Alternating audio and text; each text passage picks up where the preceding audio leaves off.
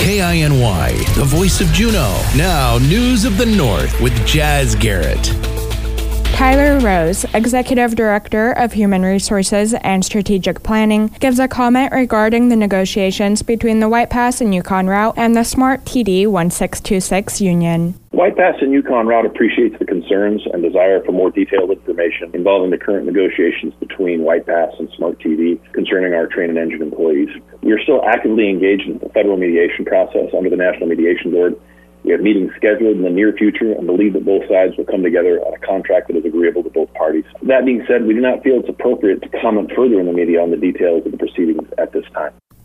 July is Disability Pride Month. Skylar Bearer is a marine habitat resource specialist in the Division of Habitat Conservation for NOAA Fisheries in Alaska. She is celebrating Disability Pride Month with her soon-to-be-released book. Bearer talked to News of the North about that. So the title of the book is Uncharted, How Scientists Navigate Their Health, Research, and Experiences of Bias, but we often just call it Uncharted. I was born with a heart condition called transposition of the great artery.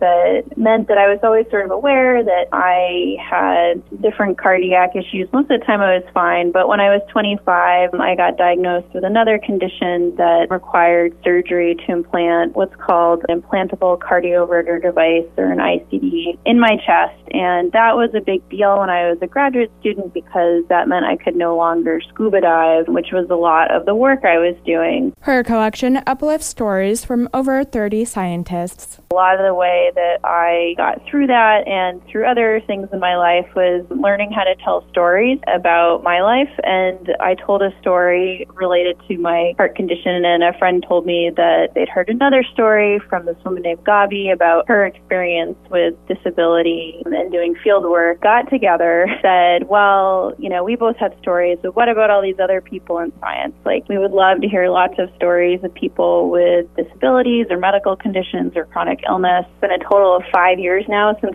we first started this project to getting the book published. She adds both representation and diversity in stories are important to her. We also wanted to share a diverse set of stories.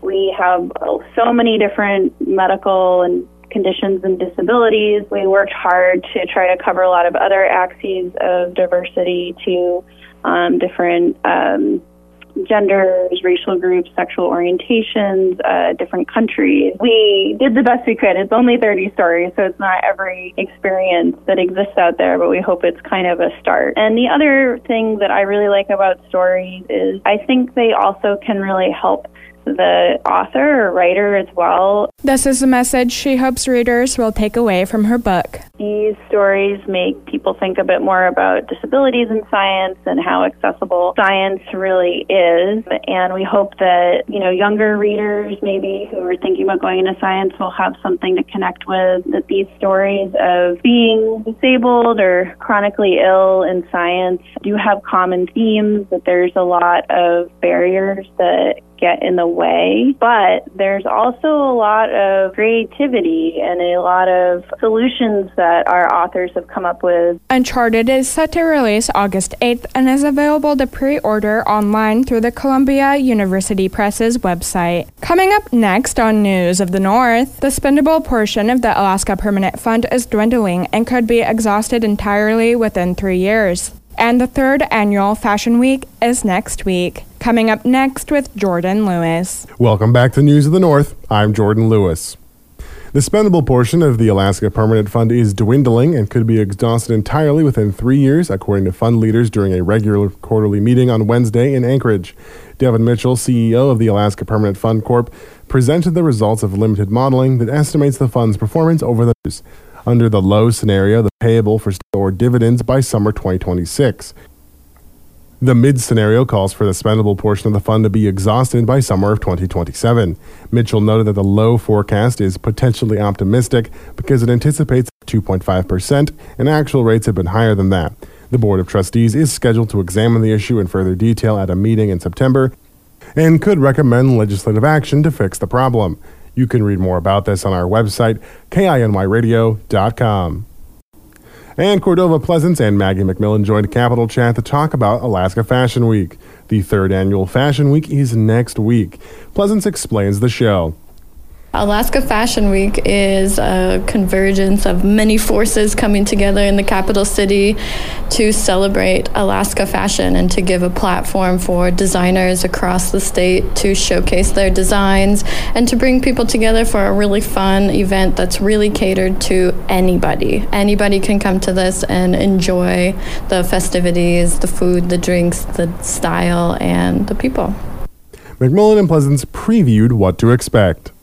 But our runway is pretty cool because it's not just one type of design, right? We have contemporary brands, we have Alaskan native designers, and then we have local Alaskans who make some pretty amazing pieces. I've seen some of the sketches and designs as I've been working with some of these designers over the last few months as they create these collections specifically for this show. And it's kind of funny, this season, without any prompt or theme, it's kind of come up as this rock and roll vibe. Models come from across the country and internationally to participate in Fashion Week. The show has events next Thursday, Friday, and Saturday. The outdoor runway show will be taking place on Saturday. We always do an outdoor runway show, so this year we're going to be taking over Ferry Way downtown, so that will be closed to traffic on July 22nd. That's a Saturday for our outdoor runway show. So again, here is the call out to all my old timer friends listening. If you have a really cool classic car in your garage that you've just been dying to pull out, this is your time to shine. So if you have a classic car, you can call me at 907-723-9928. Pleasance also gave details for the opening event. The most special piece will be coming out of the Sea Alaska Heritage Vault for one of our events. So our opening cocktail party, which will be Thursday, July 20th from 6 to 8 p.m., is going to have drinks by Port Chilkoot Distillery. There'll be food there. There'll be live music coming from Ketchikan.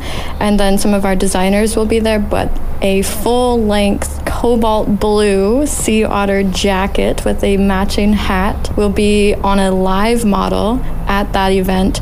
It will have a handler because it is such a special piece. You can listen to the full show on our website, KINYradio.com, and buy tickets online at AlaskaFashionWeek.com. Never miss a story or a newscast at KINYradio.com.